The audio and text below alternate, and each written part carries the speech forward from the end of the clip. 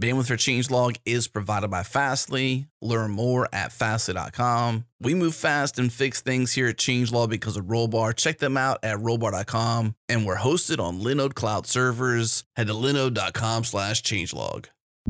This episode is brought to you by Linode, our cloud server of choice, and we're excited to share they've recently launched dedicated CPU instances. If you have build boxes, CI/CD, video encoding, machine learning, game servers, databases, data mining, or application servers that need to be full duty, 100% CPU all day, every day, then check out Linode's dedicated CPU instances. These instances are fully dedicated and shared with no one else, so there's no CPU steal or competing for these resources with other Linodes. Pricing is very competitive and starts out at $30 a month. Learn more and get started at linode.com/changelog. Again, linode.com/changelog. From Changelog Media, this is Founders Talk, one-on-one conversations with founders, CEOs, and makers about their journey, lessons learned, and the struggles they go through to build and run their business. I'm Adam Stagoviak, host of this show and editor-in-chief of Changelog.com. Colin Billings is the founder and CEO of Orro, where they've built the very first truly intelligent home lighting system. It knows when you're in the room, and it adjusts the lights automatically for you. But Colin's path to starting this company was not a straight line at all. Like most innovative products, Orro has an interesting beginning. After all, he's going up against the giants. Orro was, from the onset, never really thought of as starting a company. For many companies, and I think Orro is one of them, it came from just a series of experiences and probably also a series of relationships that got us to where we are today. For me, that first experience was struggling with sleep. This was back in 2014. I was having a real difficult time with sleep. It was a busy time at work at Stitcher, and I just couldn't get myself to sleep at night. And I remember those days as sort of constantly getting Amazon boxes because I was buying every sleep aid you could possibly get on Amazon, whether it was blackout shades, white noise machines, melatonin pills, new pillows, and sort of on an off chance, a friend recommended an application for my computer called Flux. It adjusts the brightness and the color temperature of your screen, depending on where you are in the world and the time of day. I didn't know why it would work or if it would work, but I was willing to try anything, and I installed it on my computers. And then within about 7 days, I was sleeping better. Wow! Going from getting a few hours of sleep a night to getting a nice solid set of hours, which for anybody who's doing startups is 5 or 6 hours, but right. At least they were peaceful amounts of sleep, and I could go to sleep when I wanted to. So that was the first experience for me. I had no idea why it worked, but I had this sort of sparkle of it, of something around lighting and whatever Flux was doing actually really helping me sleep better. And so to sort of fast forward about 6 months, we finished the sale of Stitcher to Deezer, the French music company. I decided to take some time off because I had been working on Stitcher for about 7 years. And as I had a bit more free time, my curiosity from what Flux was doing just got the best of me. And I started just looking reading the Flux website, finding out that there was this relationship between light and our bodies, and sort of not believing it. So trying to find scientific truths and figuring out what the community had sort of learned about that. And what I found was, relatively, hidden from mainstream view. There'd been a lot of work that's been done by the scientific community on how our bodies are, immensely dependent on the way we're exposed to light throughout the day. So that sort of link makes a lot of sense when you really sort of take a step back. The human body is the product of about 3.5 billion years of evolution on the planet Earth, all of which during the Earth was orbiting the sun and creating regular periods of light and dark. And so our bodies have evolved to really rely on the natural rhythms of light that are a result of that. And only in the last 100 years had artificial light come onto the scene and certainly brought an immense amount of helpful things, but was clearly adding to disruption of our biological sort of ecosystem, our homeostasis, and in particular sleep. And so that was the first, inkling to me that lighting was extremely important. I mean, of course, I've been a photographer. I've done a lot of things in my life that sort of helped me understand that light is a really powerful component of our experiences. It matters in literally every moment of our lives. But I didn't understand how much it affected us in ways that may not be perceptible to our minds, but actually to our bodies. And so at that point, I started sort of thinking about, how would I do flux for my house?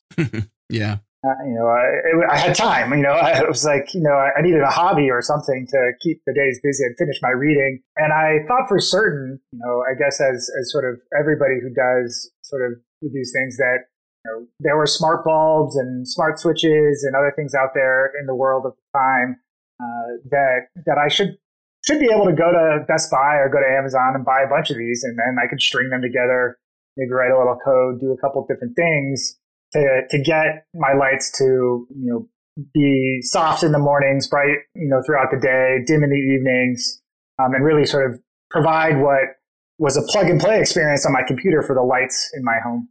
That was the sort of first foray into smart lighting or connected lighting, whatever people want to call it. And it was also sort of an immediate experience of pain. Light bulbs, turn off when you turn the light switch off. So smart bulbs become dumb instantaneously. I had to control all these different apps. They were really slow. And that was really where I learned sort of how much was yet to be done in lighting in our homes relative to how much they could improve our lives. So the core of Orro as a product is a hardware device, a switch, not lighting, and software, obviously. I think that the Orro switch is the core ingredient to Orro. The Orro switch is a switch like no other. It's got 4 sensors, a microprocessor, touchscreen, Wi-Fi, Bluetooth. It's got more in common with a smartphone than it does with a light switch. But that is all really in service of experiences in our homes that should be helpful to us and help us live our lives with our loved ones in ways that we want, right, rather than thinking about managing our home. Yeah. And in the case of lighting, that's one thing that you manage every day. The average person will touch a light switch about 50 times a day. That's because light is not evenly distributed throughout the day and you do different things. And if you really step back and think about how often you're adjusting your lights, you're doing it all the time. And the light switch, as a product, it has to take care of its job, number one, first and foremost. And that's why we focused on lighting. And with Orro today, you essentially plug an Orro switch into the wall. You use it for a couple of days and it'll learn what your preferences for lighting are at different moments and different activities and automatically turn the lights on when you enter the room to the right level and off when you leave. So you never have to think about your lights again. But that is really the first step for us because no one cares about a device in your home that does something else other than lighting if it is also a light switch and does a bad job at it. How good do you think you would be at describing circadian rhythm? Pretty good. I mean, I'm not a scientist, but just for the listeners to catch up, like this, I want to kind of zoom back to what you just described with, your experiences and relationships, but then more importantly, the scientific side of things, which I think as human beings, we realize there's lots of science that goes into our body. Obviously, you've got a very complex brain, trillions of neural connections, all these different things. You see the world via light that goes from I guess just the way, I don't really know how to describe light, but the way your brain perceives that. There's lots of really interesting things that go into just being a human being and being able to see the world through eyeballs. And then how that then affects us, via light, as you mentioned. All of humanity, all of its time, but only in the last 100 years was artificial light introduced. And that disrupted this constant flow, what we call a circadian rhythm, which is as you'd mentioned, our adaptation to light entering the world, which is how we go into a dark room. You don't know where you're at, right? You need light as a human being to navigate the world. So we just sort of just take it for granted. You know what I mean? Absolutely. I mean, I can talk quite a bit about it, but I could also share with you a number of places that people could go read. But the sort of the semi-pro version of circadian lighting, I think, it starts with first understanding the role of sleep in our bodies. Mm. Right. So, our lives are sort of spent cycling between an awake period and a sleep period. And the sleep period is immensely important. I was recently reading a book by this gentleman whose last name is Walker, who just released a very popular book on sleep. And I thought the way that he sort of referred to sleep was pretty interesting. And he called sleep the only reason why we don't die. I can agree with that. And sleep, is so. I think what I take from that is that sleep is a sort of immensely important regenerative state for our body. Right. While we're sleeping, the car's in the garage, but the engine's still running. Your body is doing all types of things. Your mind is making memories. It's allowing stress hormones to relax, so your cells aren't going haywire constantly. This period of sleep that you get in the evenings or whenever you happen to get it is what allows our body to sort of recoup itself. I mean, I think they even have studies now, or at least they don't study this, but they document it, where if you don't sleep for 6 or 7 days, or people just die. This is this thing that's really, really important to us. And so how our body goes into the sleep phase is really where the connection with light occurs. And so as I said, the Earth is orbiting the sun sort of at a regular cycle, and those light, photons, which are emitted by the sun, reach our bodies, and they help maintain what is called the circadian rhythm, which is our sort of hormonal balance that helps regulate our body's movement from awake cycle to sleep cycle and then back again. And underlying that transition is really sort of two hormones that are critically important. One is called cortisol, which is a low-level stress hormone, sort of the baby brother of adrenaline. And another one is something people probably commonly connect with sleep, is called melatonin. And those things work in a really, really interesting way, which is when you experience blue light, or what was traditionally sunlight, your body starts to produce cortisol. Cortisol increases your respiration, heart rate, neural activity. All of this starts to wake your body up. And that was sort of evolutionarily important because during the day, you needed to go out as a human, or cells even way back before we had sort of human species, and use the day for sort of evolutionary reproductive reasons. And so cortisol is stimulated by things that appear like sunlight, and is really important for you to keep your energy up and your focus up, and really to sort of go about your wake cycle. But cortisol has sort of this interesting behavior, which is when your body is producing cortisol, it's not producing melatonin. And so if you need to go to sleep, melatonin is the critical hormone that you need dominant in your body. It's sort of the gatekeeper or the starting gun for sleep, if you will. And so if your body is being stimulated by stress or experiencing light and producing cortisol, it is by definition not producing melatonin. It's delaying the onset of melatonin. And so as you sort of get into the evenings in sort of the pre-artificial light phase, you'd have a sunset. And the sunset would be actually the absence of light, which it has been determined what melatonin is triggered by. So not just the absence of blue spectrum light, but actually the absence of all light together. Just if you have to have light, not having blue spectrum light in the evenings is good because it's not stimulating as much cortisol and therefore letting your melatonin begin to be produced. And so, as you go into your evening, this is why the National Sleep Foundation and everybody else recommends dim your lights down before you go to bed. Right. That's not just to sort of get you calm. It's actually to calm your body, because as you remove light from your environment in the evenings, you allow your body to begin producing melatonin, which means that your body can actually enter a sleep phase when it's sort of sufficiently calmed down and you're able to sort of calm your mind as well and get to sleep. How familiar do you think the general public is? Like, let's say everyday consumers, and even knowledge workers, how a lot of us work from home these days. It's becoming more and more common to have distributed teams, or, have a headquarters in New York and San Francisco and have, team members throughout the entire world. How not that that's like crucial to this question, but like I'm curious what your thoughts are around how aware we are of light impacting those two particular hormones, cortisol and melatonin, to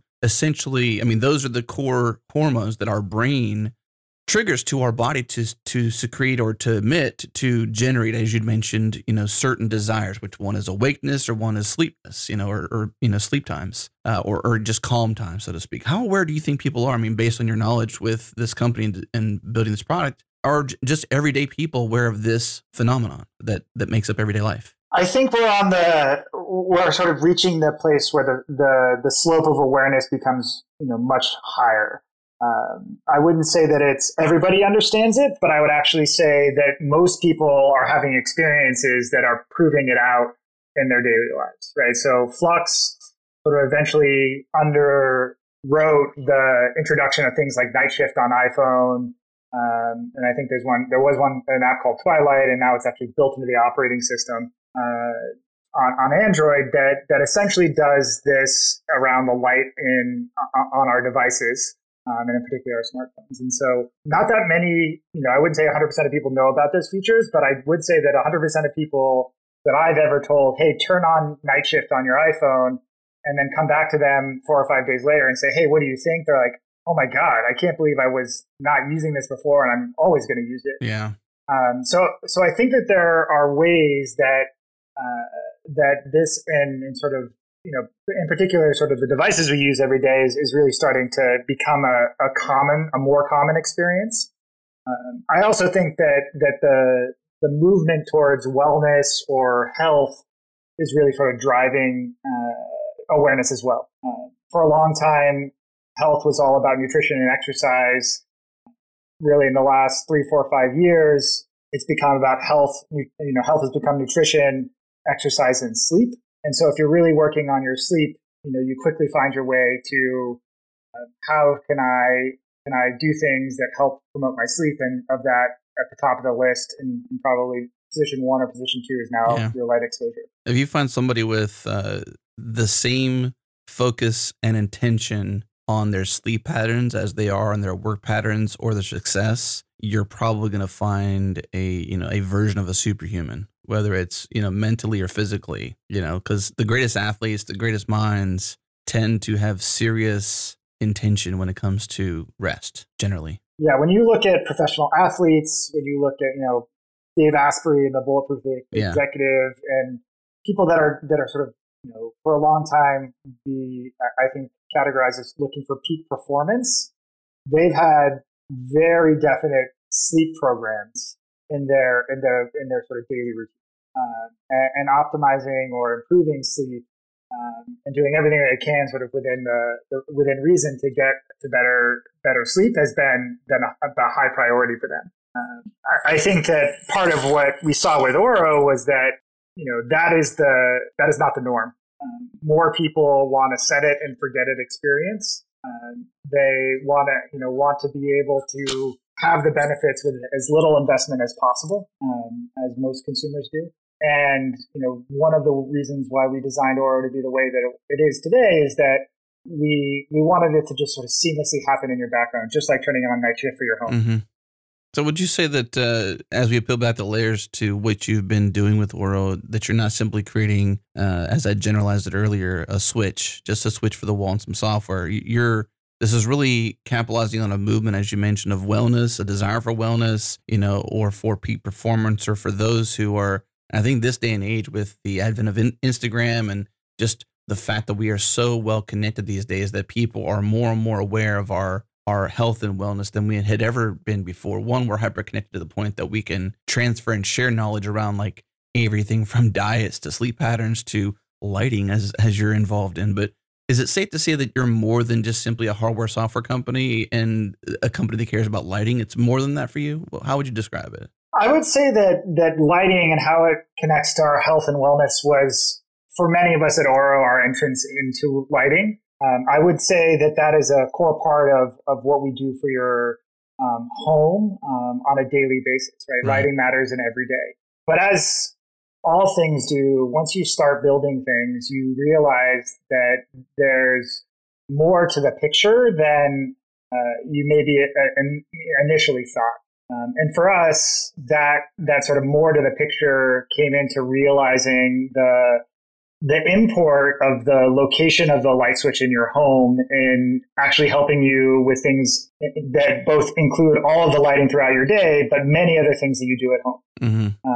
And so, I think it's safe to say that lighting is job number one for a light switch, and that's why we are the best one at doing that. It's the first reason that you are going to think about getting, some type of improved product for your home.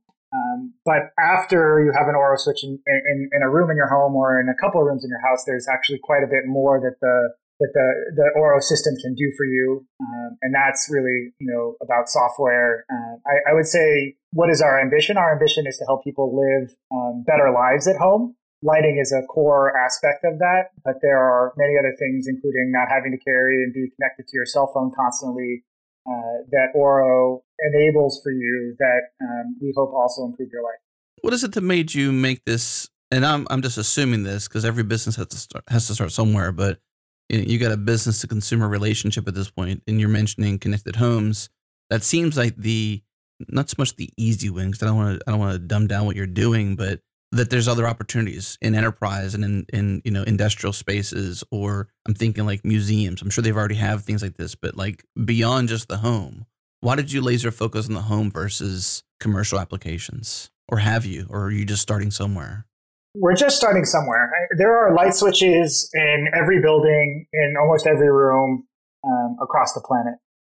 And if you take a step back and sort of get away from the specific product experiences, right, what an Orro does is sort of upgrade a junction box where, a traditional light switch was normally placed with, a device that's incredibly capable. It's got sensors that understand occupancy and presence in rooms and the types of activities there. It has interfaces, including, microphones, a speaker, and a touch screen. It has connectivity, so it can connect that room to other things. And it has its own processor, so distributed sort of intelligence at the edge there as well. We actually see and have heard from a number of people about how they could use the Orro as a platform for other types of experiences that they're looking to bring in, right? Mm-hmm. So, one example, sort of a little bit away from the lighting side is that as people in our population grow older, there's more and more places that are sort of there to sort of help and sort of, they're not full-time managed, nursing homes, but they're places where older individuals can go live and be in a community. But one aspect of what they have to do every day is make sure that their community is healthy and that the people are all right. And they do that today by sending a person around to check in with their residents every day. If you had a home that actually knew you were moving and knew that those patterns were matching sort of regular patterns that you had done before when you're healthy, they would actually not have to go in there and check on you and let you sort of have a peaceful day. And so that's just one example of how sort of sensors and connectivity in the light switch location has a lot of other interesting applications.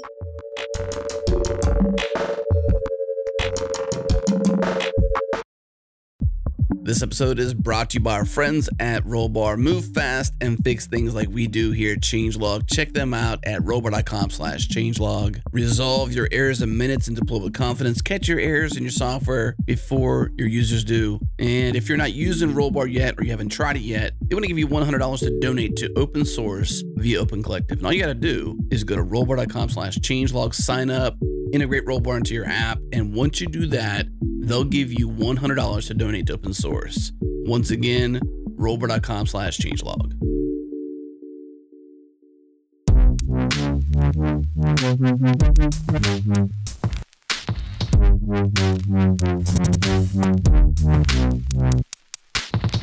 Let's break down the product itself then, because I'm looking at it and I'm discovering more and more as I peel back the layers. So you compared it to a smartphone, and it's basically an installed smartphone, for lack of better terms, into where you typically would have a light switch, where it's a common size, but a portion of that is a touch screen.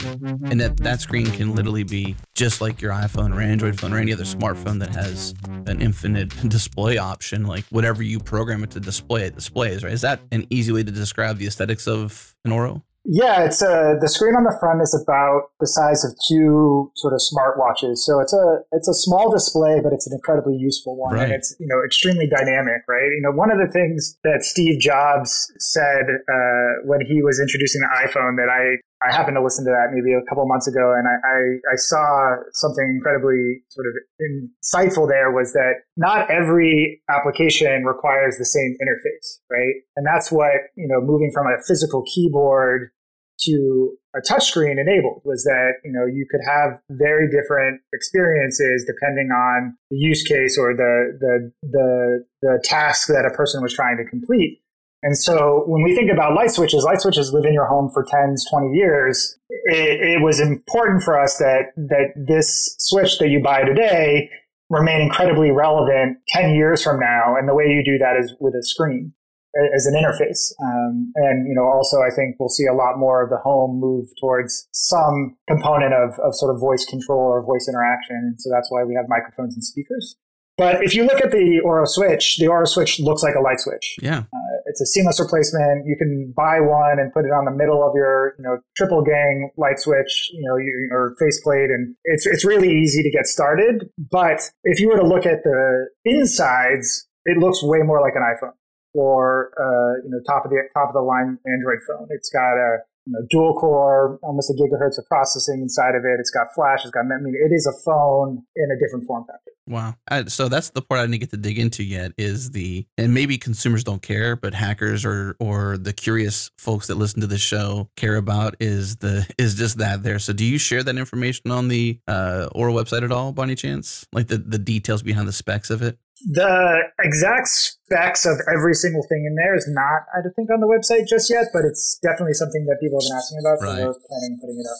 I almost think it's almost like an iPhone. Like you can even capitalize on the experience of buying an iPhone or an Android or any smartphone out there. Not to just choose Apple products, but that they don't just say, "Hey, here's the phone." They say, "Here's the phone with a certain type of DPI display," or the advent of Retina was a big deal to smartphones, and also different things inside of it technology wise. But you said before that consumers who are wanting potentially the experience you're trying to drive with Orro is that they want a somewhat hands-off, hands-free, automated process, right? That's right, and I think that you got to find the balance in there as a product developer. Correct. I think that there's, one is that you have to get your product out in the world. And once you have your product out in the world, you have a set of feedback, whether it's the thing that controls your decision-making or not, that you can then start to use as to sort of prioritize, how you're going to build your product, beyond where it is today. And that's what we've been doing, this past year. I think to just sort of give you a sense of how an Orro switch will evolve over time, I think, expanding on the idea of what smartphones have been for us and then applying to the home is a sort of way to do that. We transitioned from, sort of much less capable mobile phones, whether that was a Treo or a BlackBerry, or for me, it was one of those old Nokia brick phones, to the smartphone, right? And that transition has largely defined all aspects of our experiences over the last decade. Yeah, I would totally agree with that. I mean, I think the smartphone era, we were talking even in the pre-call with your experience at Stitcher, how that has affected podcasts. So in the same way that the advent of smartphones and the ubiquity of them in consumers' hands or just people's hands have totally changed the world of podcasting, so would be the same way that this could apply to the home. That's right. I think what we resulted with from the smartphone was really not even a phone anymore, right? It was a computing platform device, that allowed us to start to connect and now sort of connect with anything that we want or need outside of the home, right? And that's because the smartphone's in our pocket constantly when we're outside of the house. And back to the sort of thread about realizing you're building something different, sort of midstream than you maybe thought you were in the beginning. what we realized is that inside the home, the smartphone is sort of failing as the platform for computing. Yes, it sure is. Yeah. Right. It sort of, there's structural reasons, like you have to charge your phone, right? So you have to put it on a charger. Or for sort of social or psychological reasons, you want to put your phone down. You want to get, there's things that are connected to your phone that you want to get away from, or you want to focus on being with the people that you love while you're at home.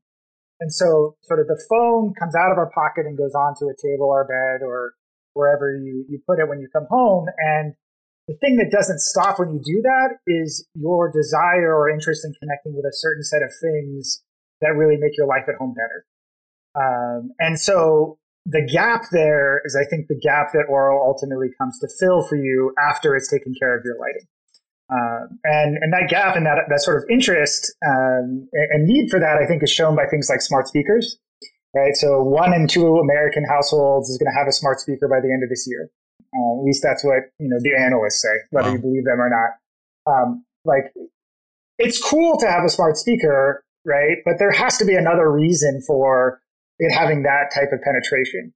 And when you step back and you think, I can do most of the things that I do with an Echo or a Google Home like speaker on my phone, then there's a reason why that speaker or that place for connectivity, connection, and interaction is having so much interest, right? You can go get your phone off of the charger, go to your timer app, set a timer for 2 minutes, and run your timer on your phone. You can totally do that. No one's like, there's totally a way to do it, right? But it's just infinitely easier to be standing in any room that you're in and say, hey, Alexa, set a timer for 2 minutes. And that ease and convenience sort of demonstrates the power of convenience or ease that has for people. And so we think that smart speakers are super interesting. I mean, actually, Orro, sort of can serve as a replacement for a smart speaker in rooms where you don't want to have a speaker itself. It's got 2 microphones, a speaker, an internet connection. It has Alexa built in. You can really do the same thing that you can do with a smart speaker, other than play music with the Orro switch. But then ultimately, sort of, if you want to compare the transition that we had with the mobile phone to what a potential transition would look like in the home, you need the right sensors, you need ubiquity across the home, you need power, right? Because these devices need to be on. You need a sort of an interface or something that is easy for people to interact with in the ways that they want to and can evolve as sort of experiences demand it. And we actually think that the light switch as a location is the thing that has the brightest future for that in the home. Yeah. It's interesting to think about that, because I'm a fan of, I almost messed up my speech there, thinking about smart things. I'm a fan of smart things, and I've got a plan to start to integrate some of this stuff. And so one of my next things on my list to do is a Leviton universal dimmer. But that thing, in comparison to, say, the direction Orro's taking, is like night and day, right? Like, you've got this sort of dumb analog switch that connects to my home network, and then I've got, say, a smart hub or something like that connects elsewhere, and therefore I can begin to control these things with my iPhone or other devices or whatever. But I would so much rather, and I guess it depends on the application in each room, but at a $200 price tag for an Orro versus, say, I think Leviton's maybe in the $100 range. So you're talking about double the price, but you're getting what it seems to me is like a smartphone in your wall. And I may not need a smartphone, but what I need is a never-ending infinite interface that can be anything I want it to be. And so this display for you begins to become available in most of the core areas in somebody's home. My next thing is like, are we moving towards, say, a home operating system? It feels like we're moving there. Things are there, that you got platforms like SmartThings, you've got HomeKit for Apple devices, things like that. You've got Alexa and voice control, but there hasn't seemed to be an establishment of like, put this device next to your router or on your connected interface, and then now put Orros around the house. Is that a direction you're going, or am I crazy thinking that that's the better way to go? I think, 'cause I want a brain for my home. The Orro is like a brain for every room in your house. Okay. Right. And so, I mean, it's eyes, ears, and a brain, right? So you put an Orro switch in, the room where you spend a lot of time. We see people put, 3 or 4 of them across the home in the major rooms. And the first thing that happens is you never think about your lights again. Within about a week, we're controlling 90% of all of your lighting changes in those rooms. And we're making 3 times as many lighting changes as you would normally make. So we're actually doing a better job of lighting than you would have done on your own. But then with that, you have, now think of it, there's a microprocessor, there is a platform, a hardware platform for software that now lives in every room that an Orro is in. And the question becomes sort of how that integrates with the other things that are interesting to you in your home, right? So, right. If you have a smart doorbell, right, if you have these video doorbells from Ring or August or otherwise, when someone rings your doorbell, what happens, right? You get a notification on your phone. But actually, Orro has a screen, it has an internet connection, and it knows what room you're in. That's interesting because it has a presence awareness. And it can actually shows you that feed of what's going on in your doorbell and a small interface for push to talk or unlock the door if you have an automated door lock of some kind. You really sort of start to pull the necessary pieces of those sort of controls and interactions off of that, right? Or say you want to drop in from your bedroom to the kitchen to ask when breakfast is going to be ready. Microphone, speaker, you can just intercom from one Orro switch to the other. There is really all the ingredients that you need for sort of a much more capable home, improved by the fact that it understands how you use your house, right? And that's, I think, where we start to go over the long term, is starting to connect not just the things that you do manually, but the things that you do regularly based on patterns and have them actually happen for you. And then provide that layer that is the actual manual controls via the screen or otherwise. The one thing to point out that I think hopefully, it's one thing that we're interested in advocating for, through our products and the ways that we go, is that things like SmartThings and a lot of these other connected home platforms, they're actually sort of cloud architectures, right? So you have really sort of naive controls or sensors that live in your home, and they require talking to the cloud to figure out, hey, what does this mean? Right. With Orro, this is smart edge devices then. Yeah. With Orro, all of that happens locally in your home, right? And that's why you need, because my next question was like, why do you need to have so much power in the individual switches? And now it makes a bit more sense. So help me unravel that, because that's a big part of the privacy issues that people have with, oh my gosh, tell me one more connected device I could put on my wall or whatever, where, I think the concern begins to, once you know so much about my personal circadian rhythm, my conditions of lighting, and or all the other things, the Orro will begin to allow me to operate my home. I now have the concern, obviously, of where that data is going, which history has shown we've had many data breaches.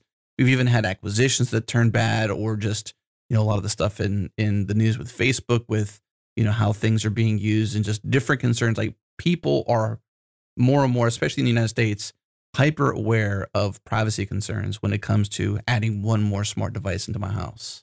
We believe that is a choice you shouldn't have to make. And so, Orro really only uses the cloud for 2 things. One is to sort of set up your device and make sure that it's, an authentic Orro device, and get everything sort of set up with your home and getting that registered and activated. And then if you want to, you can use the phone to connect to your Orro switches and control them remotely. Everything else happens on the switch. And we actually hope that vein is really what becomes the sort of main path for people with connected homes. So all the storage or data that it collects or needs to, store, because there's going to be some things accumulated, right, that you learn. So in order to learn about me and my patterns or my lighting conditions, you're going to need to store that data somewhere. So that data lives locally, not in the cloud. Correct. It's a distributed system. I can walk into my home today and rip the router out, and my lights will do exactly the same thing that they've always done, and they'll continue to learn about me. Really? Interesting. So Wi-Fi is optional. Necessary, but optional. It adds additional functionality, right? If you want to talk to Alexa, you obviously need to talk to Alexa's cloud, and you need an internet connection to do that. But let's talk about voice assistants for a second. It's only, I'm trying to think, the last time I looked, it's like you could run a local voice assistant on 250 megs and recognize 50 commands from 4 speakers. Like, if you had 3 or 4 Orros in your home, you have as much processing power as your laptop. And now all of a sudden your home is just smart in and of itself. And then the question is what you can localize on the device or the system of devices that is helpful. And the more and more you localize it on the edge, the more and more private the system becomes.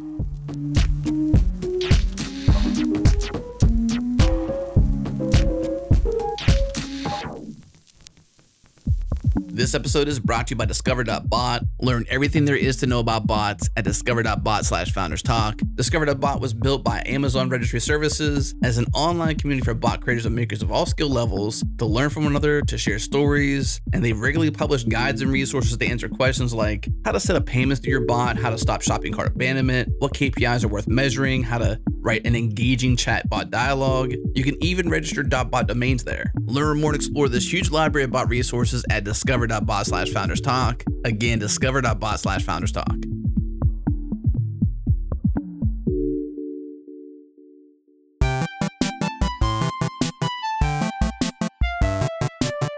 We've talked knee deep about product, and I love this conversation. It would not be a true Founders Talk episode if we did not dig into, my gosh, how in the world did you do this? Because I'm thinking like, okay, and I don't want to assume what your independent wealth is like or lack thereof, but you went from VP of product at Stitcher.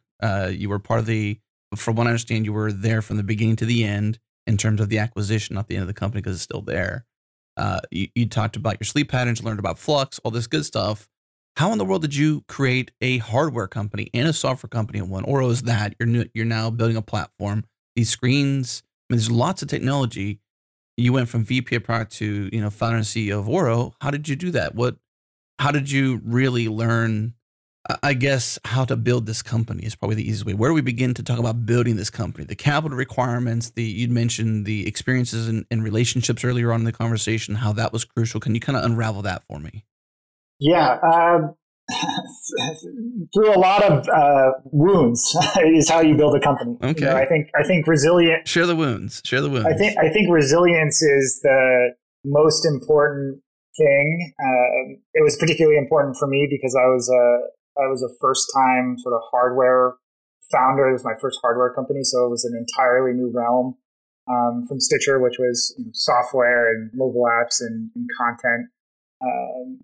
I think the way that I went about approaching sort of the early days at Orro came from, a lot of the things I learned at sort of helping to build Stitcher, which was, you need to get as far as you possibly can with the least amount of help at every stage. And raising money, there's all kinds of talk about, there's lots of money out there and all those other things, but, I think that there's early money, but then it's hard to get the sort of real money that you need to actually sort of take it to the next level. And so for us at Orro, we did that early on by trying to bootstrap everything we could.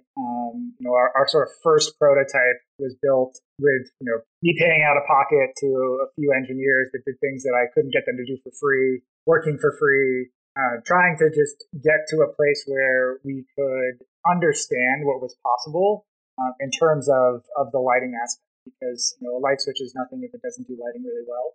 That led us to, I think, essentially demonstrate capability, which is, I think, the sort of first part of early money is, are these people, is their idea good, which is, not that hard to come up with a good idea.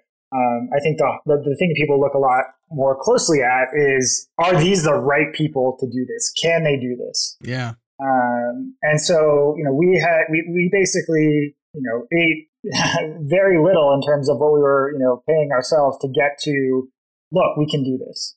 And that was three of us in the early days. And we got to our first tiny check, relatively to these days, which was, $500,000, led by Jerry Yang, the former founder of Yahoo. And I think he believed our story and he looked at us and said, these guys are, they're credible enough to get to the next step. Let's see what they can do with a small check. The hope for us was sort of always to try to take the least amount of money that we needed to, at fair valuations, because I had a number of friends over the time that sort of had been fortunate enough to raise sort of really big rounds at very high valuations, it's sort of become an albatross sort of downstream. Big checks mean big expectations. And I think it's always better to under promise and over deliver, or promise something realistic that has a legitimate rationale for getting you to the next step of building your company. And for us, that first check was like, we're going to build the first real prototype for Orro. It's not going to be sort of hobby parts and other things. We're going to go build something that actually can get installed in the walls and can show you what it's like to walk around your house and have your lights automatically be adjusted for you by, a switch that's smarter than anything that's ever existed before.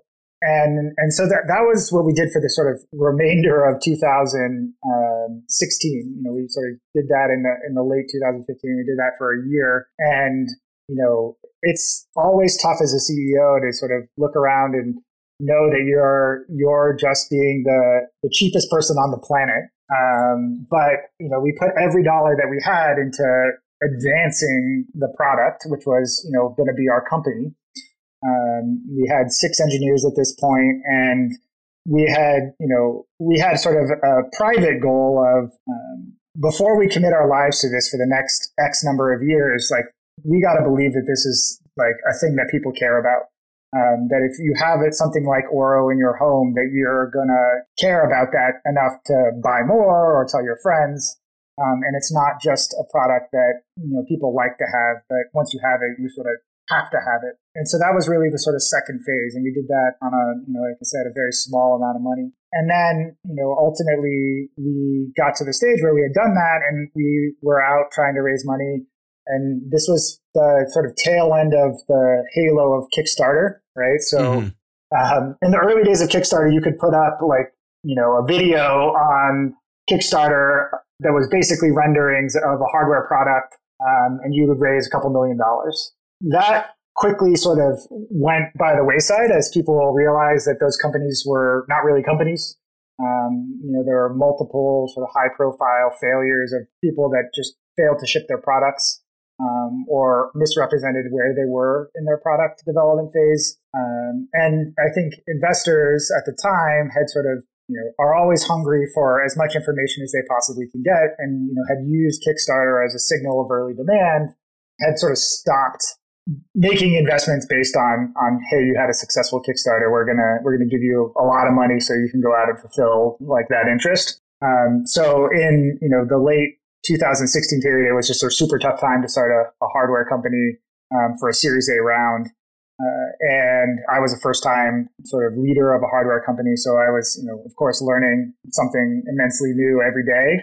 And I had to make sure that I was showing what I had learned when I talked to people. And it was just really difficult, I think, raising that round. I mean, I think that the climate was tough for hardware. There have been some parts for me, and you just have to keep going out every day until you find 2, 3, 4 people that actually believe what you're saying, right? And I think early on, most of these hardware companies are built on being able to communicate a vision, telling the story of where you're going to be, and then backing that up with as much proof as you can have based on the effort that you spent.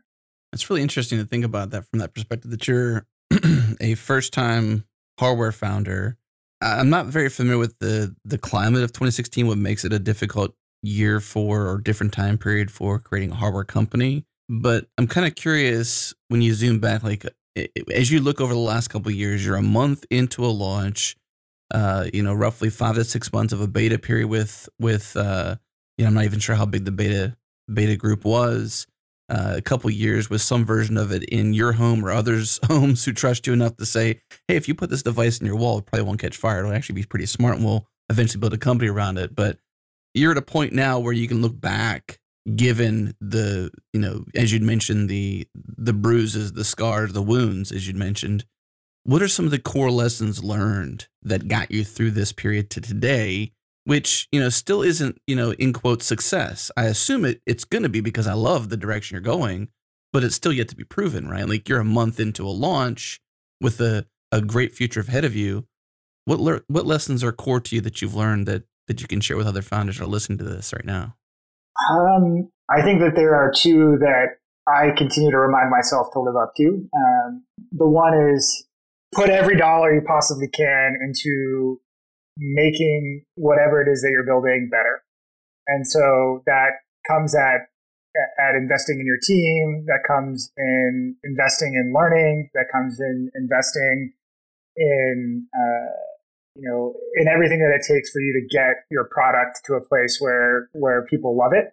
Everything else is just, in my opinion, window dressing. And I think that, when I look back and I think I had made, we started in the front of my apartment. Then we moved to a garage. And then only when we, had more people and could use the bathrooms and fit in the garage did we move out of the garage. And, you just have to run it as lean as you possibly can. I call it learning to be like a cockroach, right? There's lots of famous posts out there about, you're dead until you're not and all these other things. And I think that those things are really, really true. The leaner you can keep it, the longer you can go, the more you can learn, the more you can build. And, high burning companies that sort of want to try to compete on salary and try to, have fancy perks, they're just going to burn that up faster. And that by definition means you're going to have less progress the next time you're in need of raising capital. So, make sure you're really careful about every way you spend your money. The second is that you can build a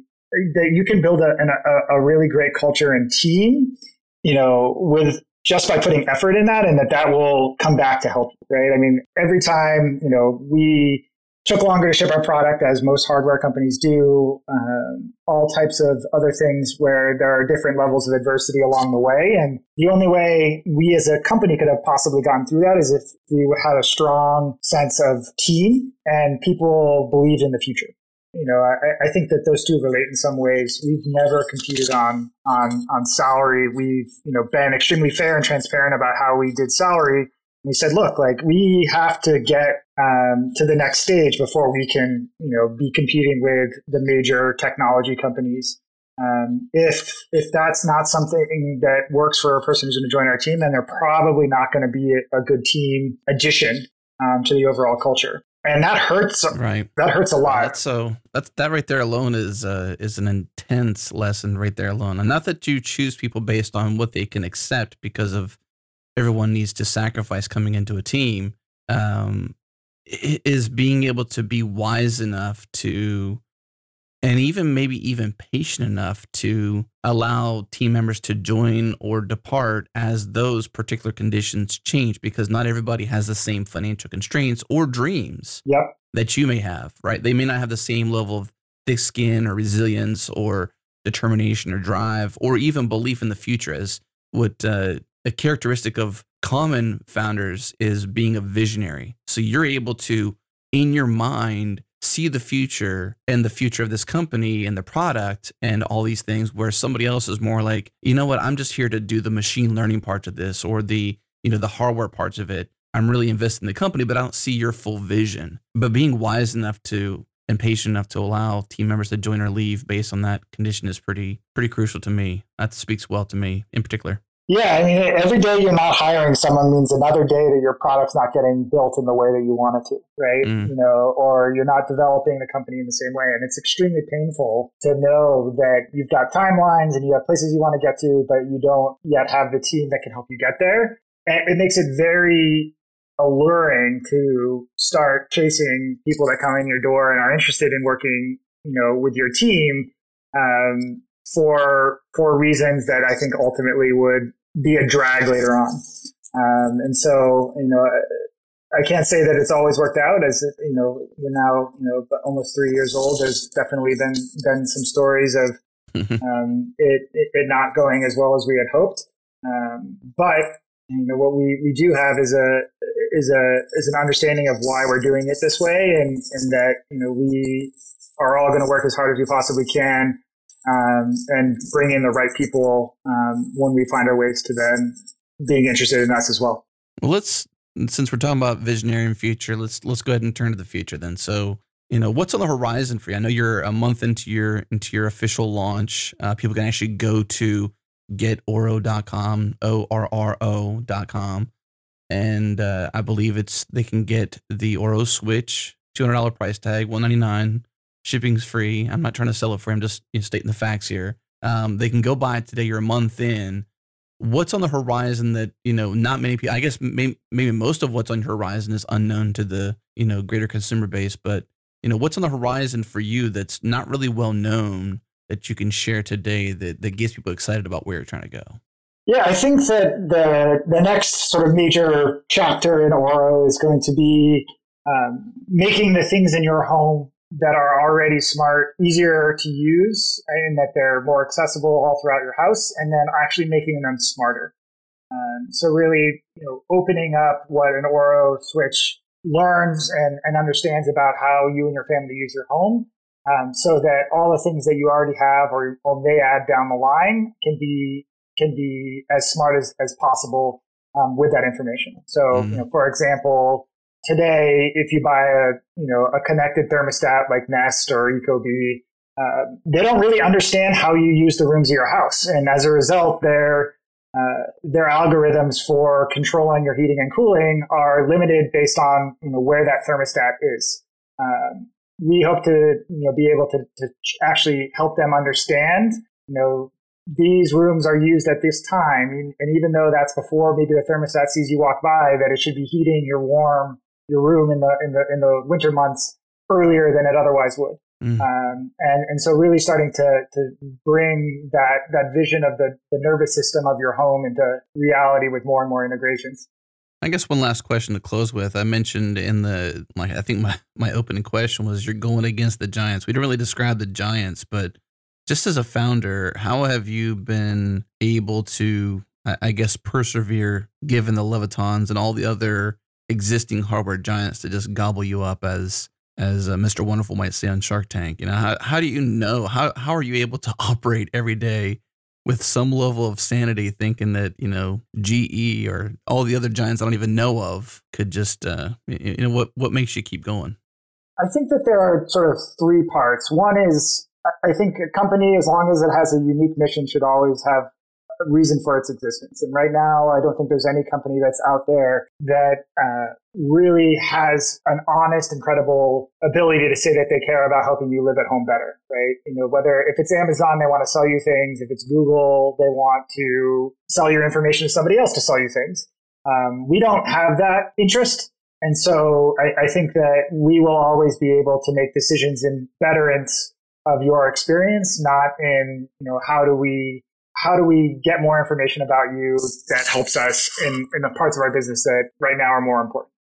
Two is that because we're an independent company, there are things that we can do that other large companies would never think of doing, right? So I don't think you're going to see Apple do integrations with Ring, right? Or you shouldn't have to pick your smart home products and the things that are making your home life better based on which company you have allegiances to or already have the most number of products.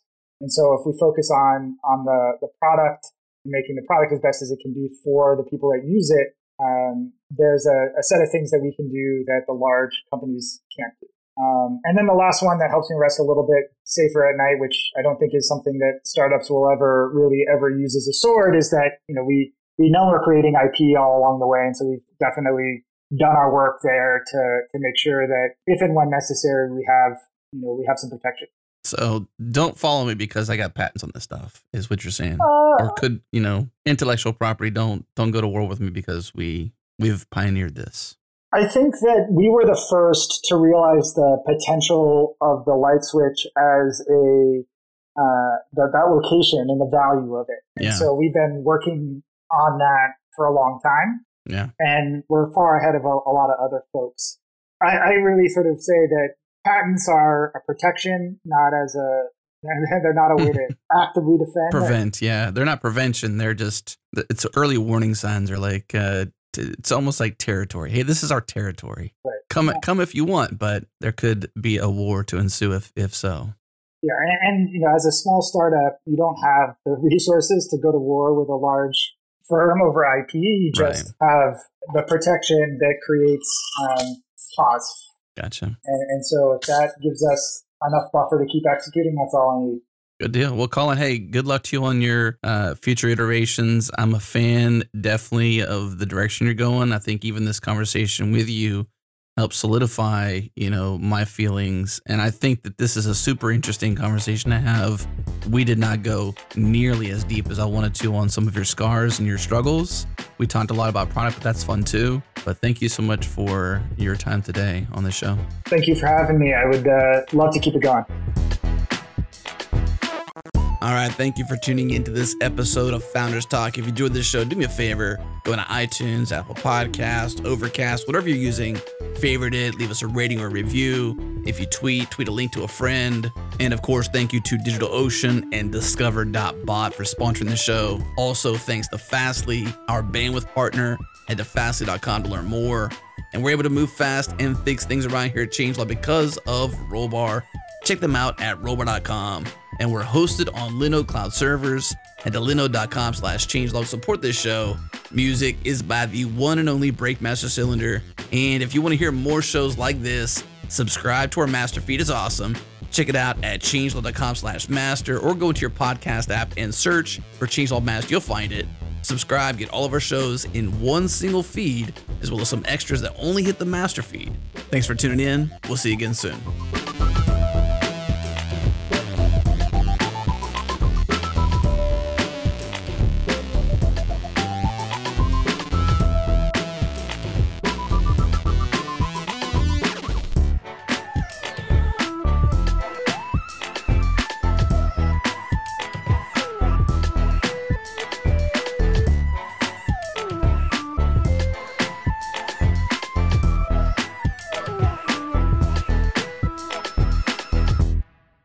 Congratulations. You've listened all the way to the end of the show. And guess what?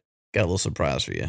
Here's a preview of Brain Science, our upcoming podcast coming out very soon. The easiest way to subscribe is to subscribe to our master feed. Head to changelog.com/master. Get all of our podcasts in one single feed, plus some extras that only hit the master feed, including Brain Science. Brain Science is a podcast for the curious. We're exploring the inner workings of the human brain so we can understand things like behavior change, habit formation, mental health, and this thing we call the human condition. It's hosted by myself, Adam Stacoviak, and Muriel Reese, a doctor in clinical psychology. It's brain science applied, not just how does the brain work, but how do we apply what we know about the brain to better our lives? Here we go. My wife and I, we've learned this concept of goodwill. Right? Yeah.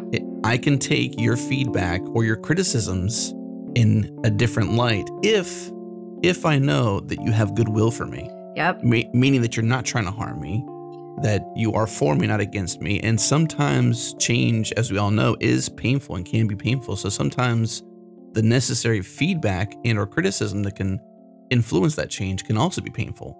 But I can accept it differently if I know that she or they or whomever is in the scenario with me has goodwill for me, whereas if you know that they're not for you, then you obviously take it a whole different way. And that's an okay thing.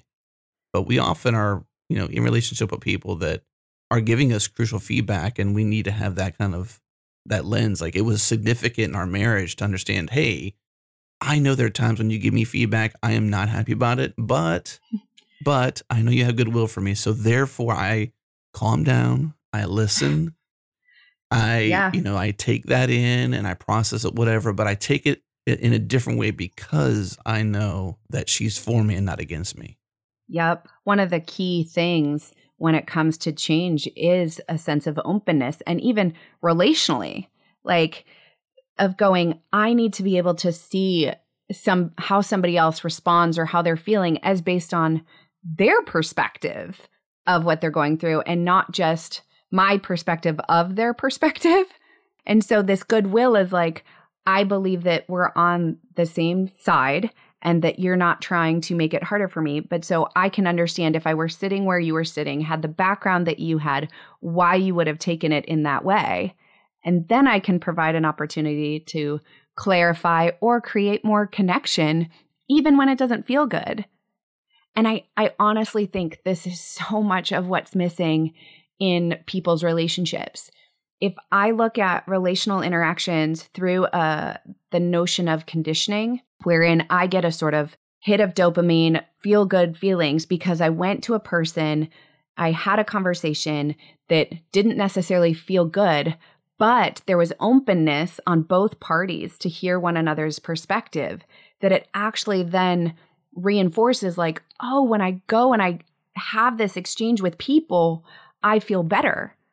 So now I'm going to go and engage with other people and get the feedback, even if I might not like the feedback, because now I'm buffered and I'm not alone in this and somebody else sees my world. That's a preview of Brain Science. If you love where we're going with this, send us an email to get on the list to be notified the very moment this show gets released. Email us at editors@changelaw.com. In the subject line, put in all caps, Brain Science with a couple bangs if you're really excited. You can also subscribe to our master feed to get all of our shows in one single feed.